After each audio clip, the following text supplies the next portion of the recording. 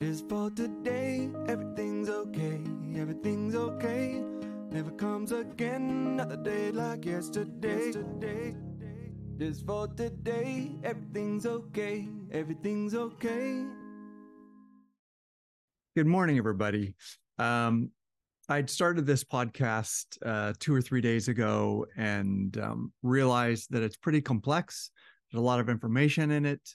It is concerning something that I see with couples that almost always foretells a relationship that if you can't sort this particular problem out, the relationship is not going to last.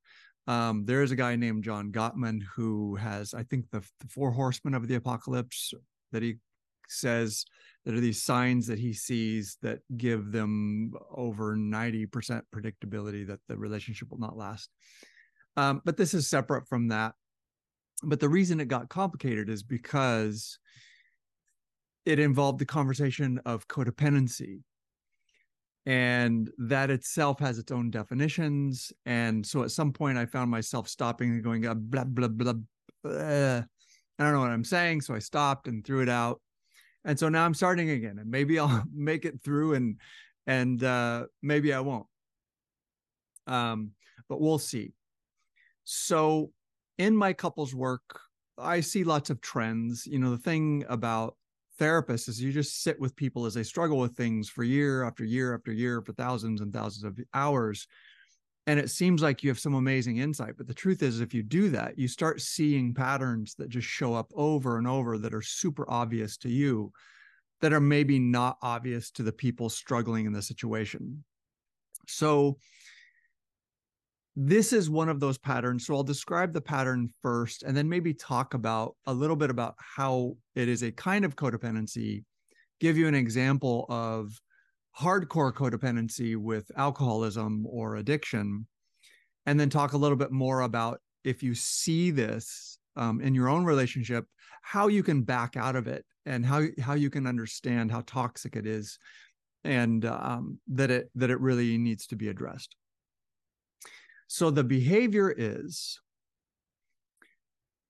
when couples fight, and all couples fight. If you're in a long-term relationship, you better be having fights. If you're not having fights, you are either both reached a Buddha level of consciousness, or you're not addressing anything and somebody's suffering terribly and just putting up with it, or you're ready to have an explosion, or you're the sort of people that once the kids leave and go to college, suddenly get divorced. And everyone's like, what happened? Why did that happen? So when couples fight, there is a tendency, because you've known one another for so long and there's so much friction and there are resentments and things that have never been resolved, especially if you have kids, because you never got a chance to resolve it. You're too busy. There's a tendency for whatever the conflict is at the moment, for this resentment to actually be sort of adjacent to that resentment. And then it turns into like, well, you know, blah, blah, like, I know I might be kind of wrong here, but you know, you did this and you always do this. And that's why I do this. And so I might be wrong about doing this, and so then things just go back and spread out into a history of things that might be unresolved. Okay, that's normal if you have a long relationship with someone, and people who learn assertive behaviors or learn healthy behaviors learn not to do that. If you're upset with your partner because they tend to leave their laundry on the floor, you learn to be really respectful and just to say, hey, you know, I might have some things that I do and please address it, and maybe we can trade off.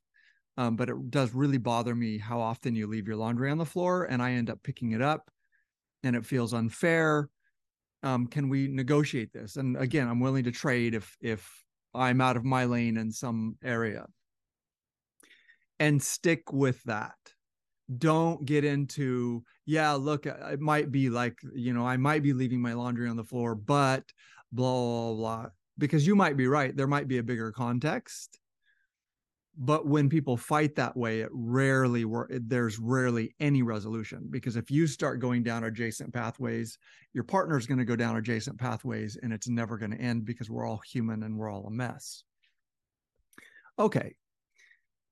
That's not exactly the behavior. That's something we all navigate.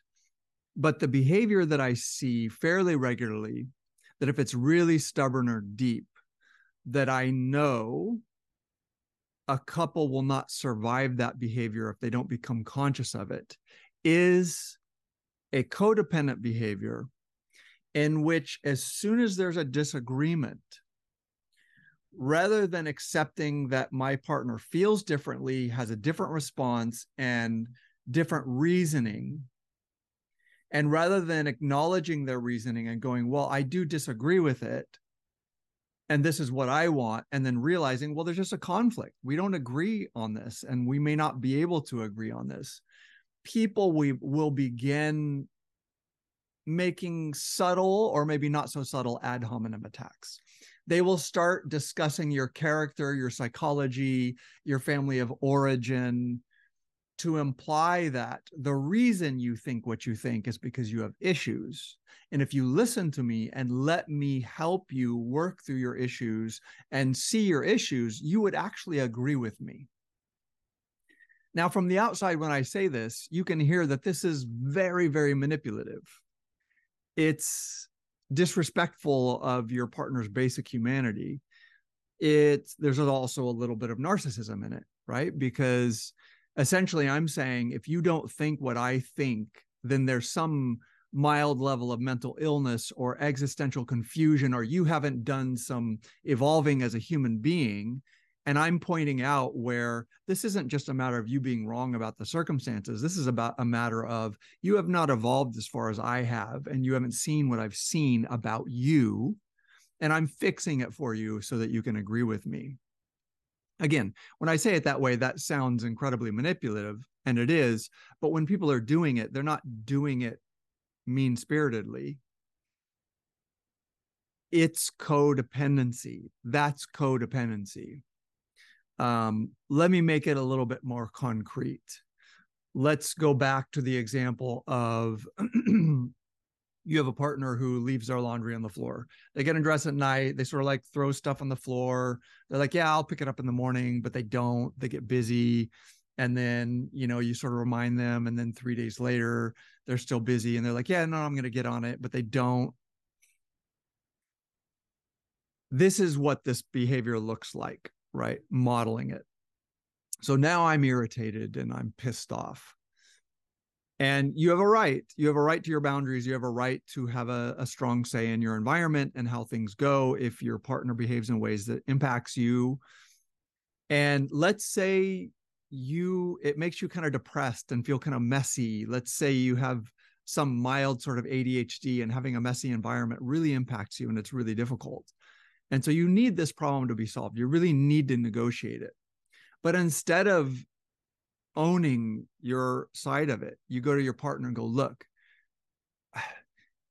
your parents, like, I know your parents, like, I've seen them. They're a mess. Like, you've even talked about what a mess they were, and you were always late to school because they couldn't figure things out and blah, blah. Like, how do you not see that you're doing the same thing? And like, I've told you, you need to go to therapy. And it's like you sit here and you leave this, and I remind you, and you leave this stuff on the floor.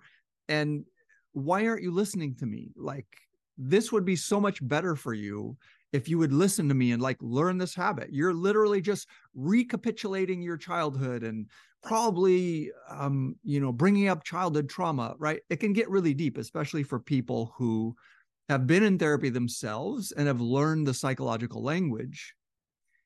We begin gaslighting the other person and essentially saying, if you don't agree with me, you're crazy. There's something wrong with you. When that person feels personally attacked, when their psychological and emotional boundaries have been crossed, 9 times out of 10, what do? Oh my God, I can't believe you said that. You're making this about my family and blah, blah. So on one hand, we might feel victimized and we might be like, I can't believe you're doing that. I shared with you, what my family was like and my childhood was difficult, and you're using this as ammunition. And I can't believe that you would do that, blah, blah, blah, which might be a fair point, but it still doesn't solve any problem that, like, there's a serious disagreement here that really bothers both people, but we're sitting here arguing each other's childhood trauma and each other's character. This is going nowhere fast, and there's going to be lots of resentment and lots of feelings of violation on both parts. Both members are going to feel totally not heard. You're not listening to me. And there's a real issue. One partner is really bothered, really struggles with this happening. This needs to be negotiated, maybe even fought about or debated intensely, whatever. But all we're doing is sort of insulting each other and sending the message that you're a mess. And if you weren't a mess, you would agree with me. Another message that the attacked partner might send is very common, is they will retaliate by crossing the original person's boundaries and be like, oh my God, like, can you hear what you're saying? Like, you are so ADHD. Seriously, that's what your life is about? Seriously, like, you need to bring up my childhood and you need to bring up all this stuff and try to convince me that I'm a mess. We both know how distracted you are and how ADHD you are, and you've even admitted it, and blah, blah. And now there's just things like, oh, I left my socks on the floor. Like, oh, this, like, I'm such a bad person. And like, have you taken your ADHD medication? Like, this really, like, if you're making this big of a deal, like, you're willing to have this huge fight. Okay, that argument is coming from a reasonable place, even an honest place of like, you have violated my boundaries. I'm super offended. You've done something that's unfair, but now all I'm doing is lobbing nukes the same way you are. And I'm crossing your boundary. And all I'm doing is going, well, you wouldn't care about me leaving my laundry on the floor if there wasn't something wrong with you. So now you're having this fight that is never going to end, never. Because no one can really navigate a conflict in a healthy way when someone is giving them something they can't solve. When you approach someone and say, either you agree with me or there's something fundamentally characterologically wrong with your personality and your coping skills and who you are, and it starts with you being blind and being wrong to who you are and how you are. And in order to fix you, you have to agree with me. I mean, there is no human being on the face of the planet who doesn't have serious issues who isn't going to set their feet and lock up. And you should, because if you're the person who capitulates to those things, that is its own kind of really serious codependency. And you get those relationships where you have one person who's constantly manipulating and constantly accusing and saying, agree with me or there's something wrong with you. Agree with me or there's something wrong with you. And then there's the codependent person who enables and like does it and gives in and gives in and gives in. And that's really toxic, and that won't last forever.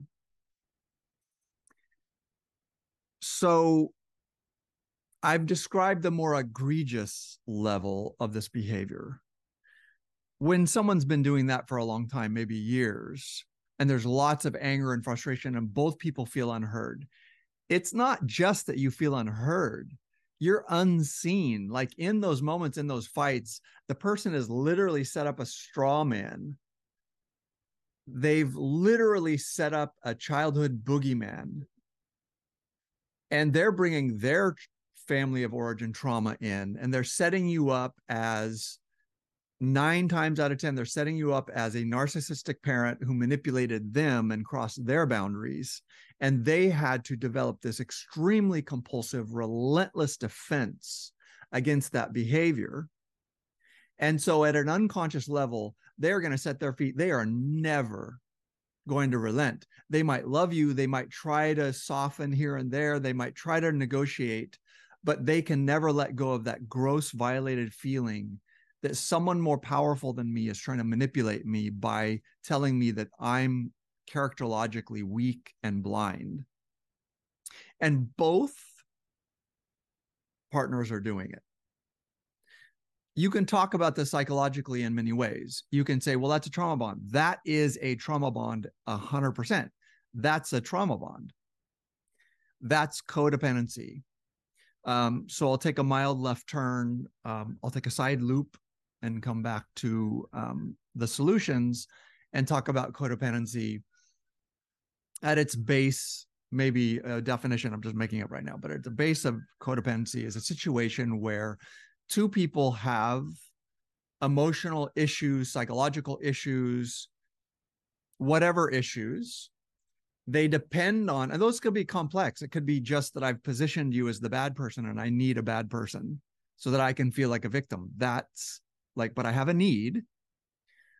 We've positioned the other person because we need something from them unconsciously. We're siphoning off something that we need. We need them to be someone or somehow to feed our own emotional issues. But because we haven't dealt with our own emotional issues and we're not conscious of it, we will try to convince that person that this positioning is actually for them. I'm doing it for you. Now I'm going to give you and then that works both ways. Both people do that. Again, you can call it codependent, you can call it a trauma bond, but this is something that couples do a lot. I'll give you a very extreme example. In really extreme examples, let's take severe alcoholic who is barely functioning, loses jobs, gets up, starts drinking in the morning, drinks more at lunch, is staggering by afternoon, sort of recovers barely, is barely getting through it. And then they have a partner, a spouse. And the spouse bemoans this, like, oh, blah, blah, blah. And everyone's like, oh my God, it's so difficult. And they go to Al-Anon to work on the boundaries and to bemoan their fate with this person. And it's interesting how often in that codependent relationship, if the alcoholic actually does go and get clean, or they're really struggling, they're trying to get clean, and they're grouchy, they're just new in their sobriety, their biology is all off, their brain no longer has this chemical that it's used to incorporating, and people are super grouchy and it looks really painful. Sometimes the spouse who doesn't drink will actually provide the alcoholic with the alcohol. They'll be like, look, I think you're doing this too fast. I'm helping you out. Like, they say you shouldn't do it. You should go cold turkey, but I'm going to let you drink a little bit. And they'll actually give their alcoholic spouse, alcohol. And they'll say they're doing it because they're really worried about them, whatever. But the truth is they thrive off of having an alcoholic as a spouse. And unconsciously, they're going to sabotage the alcoholic's recovery. This is deep, really obvious black and white codependency. Anyone who looks at that goes, what are you doing? What are you doing? What are you doing? Like, you gave an alcoholic alcohol. But in their mind, it makes sense. Like they'll sell it in some way, or they'll be like, well, I was afraid that they were going to kill themselves or whatever. Like, they'll sell it under legitimate logical reasons that you find it difficult to argue with. But in the end, they thrive on having an alcoholic as a spouse. So that's an extreme level of codependency. The version I'm describing is just this emotional confusion. Excuse me, pardon my voice. An emotional version of this. Well, it's all emotional, right? But it doesn't have the extreme version of the behavioral manipulation of giving an alcoholic alcohol, where partners only fight this way. Every fight turns into this. Hey, what do you think we should have for dinner tonight? I don't know. Like, I'm not really sure. To tell you the truth, I'm not that hungry. Well, come on. Like, you always say that, but then you blah, blah, blah. I'm irritated because my spouse is wishy-washy and doesn't like to make decisions. And then very quickly, something that could be addressed turns into like, oh my God, you're always like, you literally, I swear to God, you've done this since childhood. Like, I talked to your mom. She said you're always like you need to solve this problem. Once again, My spouse is doing something that bothers me that I have a right to address. It may even cross my boundaries, but suddenly I'm into character assassination.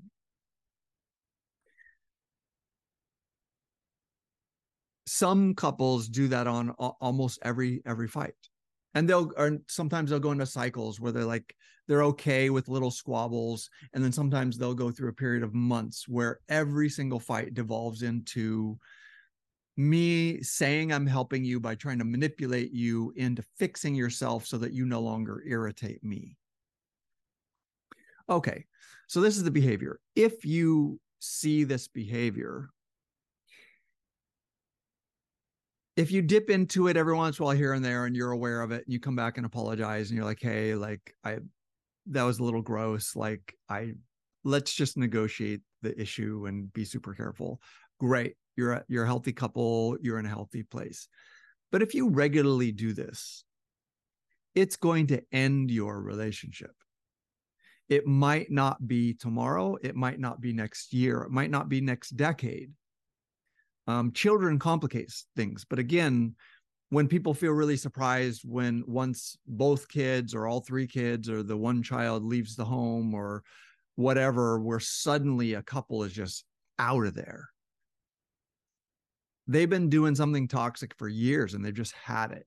And a lot of times people are like, oh, well, it was a sexless marriage. Well, you don't get into sexless marriages 9 times out of 10, it's an emotional, psychological problem. It's a relational problem.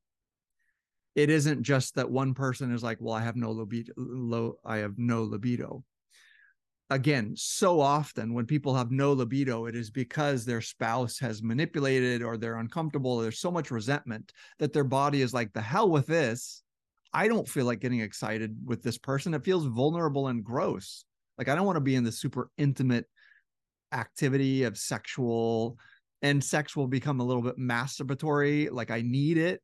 And I'm having sex with someone because I'm getting a little bit desperate and I don't want to cheat. But on the down low, you kind of don't even like your spouse. So what do we do about this? Number one, you have to own that it's what you're doing. And here's the cheat code. Here's the key. You might be right. I've been married for 17 years. My wife knows me pretty well and knows what I grew up in and knows what my compulsive coping mechanisms are. And I know her very well. I'm a therapist, for Christ's sake. I sit there and analyze people. My wife, my poor wife, right? I think about that stuff. It doesn't matter. It doesn't matter if you're right. It doesn't matter. It's a shitty thing to do to try to win an argument about some one-off thing that you disagree on by trying to convince the other person that they haven't addressed who they are and how they are and their unconscious behaviors. Even if you're right, it is so violating. It's a little bit, it's like emotional molestation. It's gross. It's not fair. Even if you're right, it's not fair. So the only way to back out of this is there are two things that need to be addressed. One, if your spouse does have a long-standing, very habitual behavior or way of doing things or way of relating to things that creates problems for you and crosses boundaries for you, you do need to address that. It is crucial that you stay out of their psychology and their emotions. It's crucial. So many couples say things like, well, it's like when you get married, I want this person to be my best friend and I want us to inspire one another and push one another. But a lot of times all that means is you have boundary issues and you want access to your spouse in a way that isn't healthy. I don't have time to get into what's healthy support for your spouse, but I can tell you that most of the time, the person who can push you is not your spouse. There's too much intimacy. There's too much enmeshment. There are too many resentments. And this is, you're both on the battlefield of life, and especially if you're raising kids or whatever, it's too messy. It's too easy to try to manipulate and to be dishonest accidentally. What I've seen, and I may have a bias, this might be biased because I'm a therapist, but what I've seen is mostly people don't do well with spouses pushing one another. It's the last person that people will listen to unless you've really worked on and really, really gotten good at talking to one another very neutrally and very respectfully. So back to the point, if you have a spouse who does have a long-standing behavior, if my wife will forgive me, she's of Latin origin. I don't know if that's why, whatever. But when it comes to time, I'm a total waspy, anal, compulsively on time. And my wife is almost compulsively not. Unless she really has to. She's very professional with her job. But in most other things, she just doesn't manage time the way I do. And so there's a thing, right? There's a thing there. And it's a problem for me, and it's not a problem for her. She doesn't mind. She doesn't bother her that much mostly. And it's a problem for me.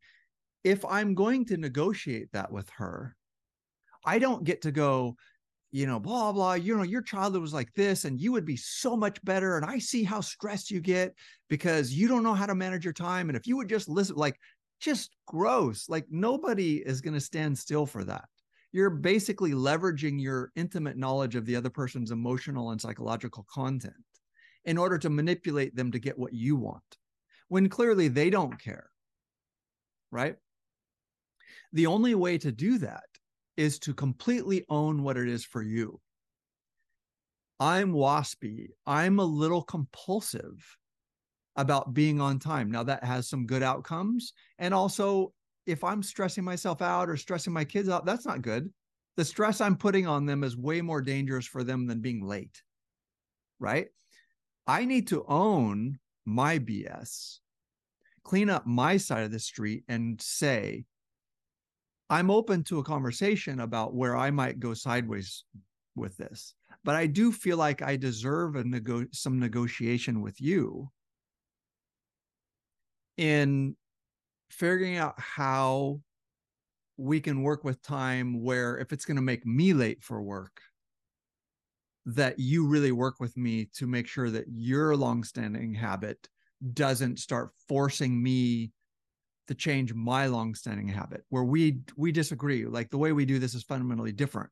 We shouldn't agree. We should not seek for one person to win, or even like, let's just make sure both of us get our boundaries respected as much as possible. So if it's a long-standing habit, maybe my wife might address with me my tendency for being overly direct. I'm a therapist, and also it's the way I think. I just say emotional things that I see as true very directly, and I'm comfortable with people saying that to me, but a lot of people are not, right? So that's a long-standing habit, right? When she addresses that with me, she would need to start with, hey, this is who I am and how I am, and this is how I experience it. And I would like for us to really navigate how you do that. And then maybe we navigate, okay, there are situations you have a right to that. And we don't have a right to totally change me or impugn the way I do things. There is no right or wrong on most of these things, right? So that's for the long-standing emotional or psychological habits. You have to stay within your experience of it. I experience it this way. This is who I am. I could see this being a problem for you, but I'm wondering if you can really help me. And then you have to get really concrete. Okay, if I'm going to drop my daughter off and then go straight to work, or if I have something that your habit could make me late, you probably owe me some flexibility there. If we're just getting ready to go to the park on Sunday and I'm sitting there stressing you out because I just wanted to get out of the house and that's just the way I am, I think I probably owe you some flexibility. As much as possible, trying to give the other person room to be who they are and operate how they are, and not go, well, I'm right. My way is more successful. None of us is more successful. None of us. The world is full of rape and starvation and war and like, oh, if we've solved some big existential problem, then those things are not here. Then people are coming and worshiping at our feet and going, Guru, please advise me. Well, you're not that person. I'm not that person. There may be some people who are that person, but that's not me, right? And that's not you in your relationship. So you don't get to go to the other person and be like, well, I've cooked the way everything works and the world would be better if no, it wouldn't. No, it wouldn't, because there's a bunch of other people just like you and the world is not better. It's just full of a bunch of people who are different. Okay, so let's come back to something more concrete where you definitely have to eliminate all that stuff. What if it is a concrete thing like you drop your laundry on the floor? You must stay focused on the specific behavior and outcome. Now, introverts hate this because we're constantly turning inward and looking at long patterns, sometimes subtle patterns. Everything's psychological, everything's emotional. But if you're in a relationship with an extrovert, they don't think that way. They're just like, well, what do you want? What are you asking me for? And introverts get pissed off because we're like, well, I want you to recognize that there's a habit. And this is, because of the way you think about it. No, you can't do that with an extrovert. Just tell them what you need. Right. And this is the cheat code anyway, whether you're an introvert or extrovert. So you come to that person, do not cross their psychological, emotional boundaries. Parents, this is super important for you with kids.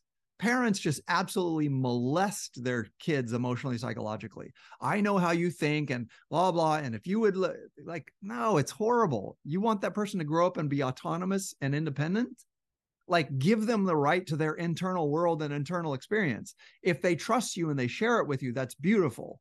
But if they don't, and you're going like, I know what you think, and you do oh man, it is the worst. It's the worst. That's a whole nother podcast episode.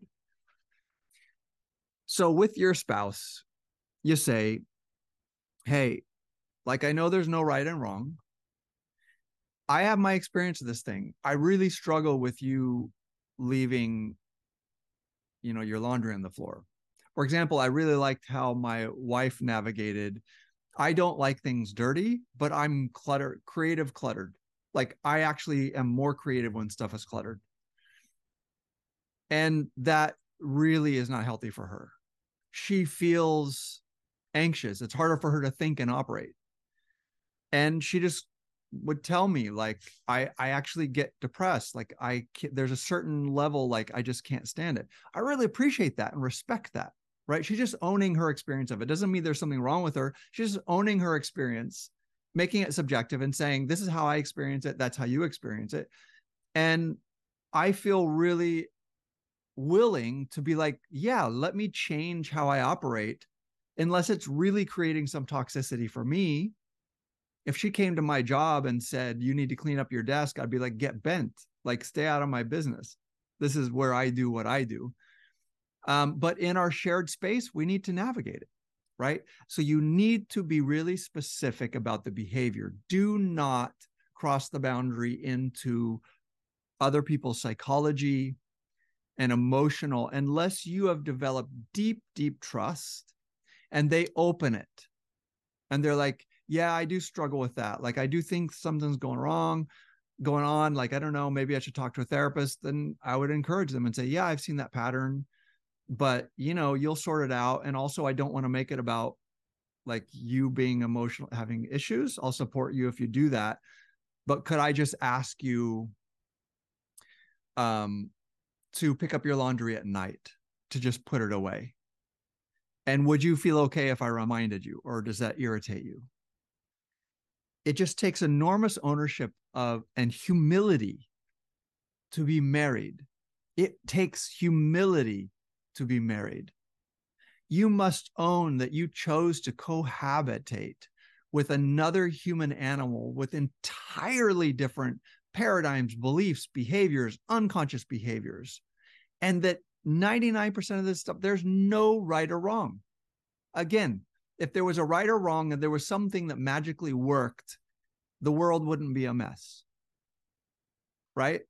If we're really so smart and insightful, Why isn't my way of living and my way of doing things quickly propagating out to everyone else and solving starvation and solving energy problems and solving war? Like, stop.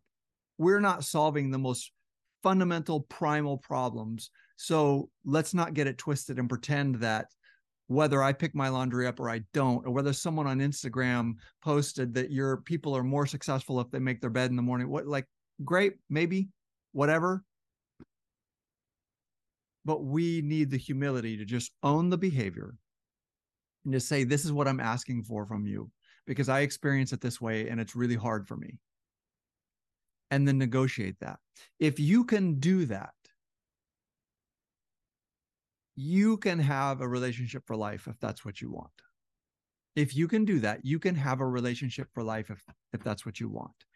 If you take conflicts, especially ones that are just about a concrete behavior, like where we like to eat, or you leave your laundry on the floor, and you instantly turn it into, you're this kind of person. Like, I know why you do this. And if you would listen to me, well, that is toxic, toxic, toxic, toxic. If you have those conversations, if you have those fights, I would be shocked that you don't leave those feeling unheard, feeling emotionally violated, having the same message come back to you, and feeling like, I don't know how long I can do this. Like, this person just doesn't get me. You can solve this. You can solve it, but you have to recognize the other person's emotional, internal state and psychological state, and understand it is not yours. Whether you're right or wrong about their pattern, you must not cross that boundary. You will only get retaliation and resentment and anger, and they will not feel heard, and they will not feel seen and understood. And you will also not feel heard and seen and understood. And that is either short-term or long-term, the death of a relationship. All right. So I made it through. I didn't stop. It's pretty complex. If you guys have questions, I'm happy to speak further on it. But the cheat code is do not speak to other people's psychological or emotional internal state unless they really trust you and they've invited you. Never do it in fights with spouses. Stay focused concretely on, this is my experience of it, and this is why I'm asking you, can you work with me on it? Be very respectful. You must be very humble in long-term relationships and own the fact that you as an individual have not solved the world's problems. And if you haven't, there isn't a real right or wrong in most of these cases. All right, you guys, thank you so much for listening to a complex one that went on for a minute. It is great to see everybody. I hope you have a great day, and I'll see you next time. Take care. Just for today, everything's okay, everything's okay.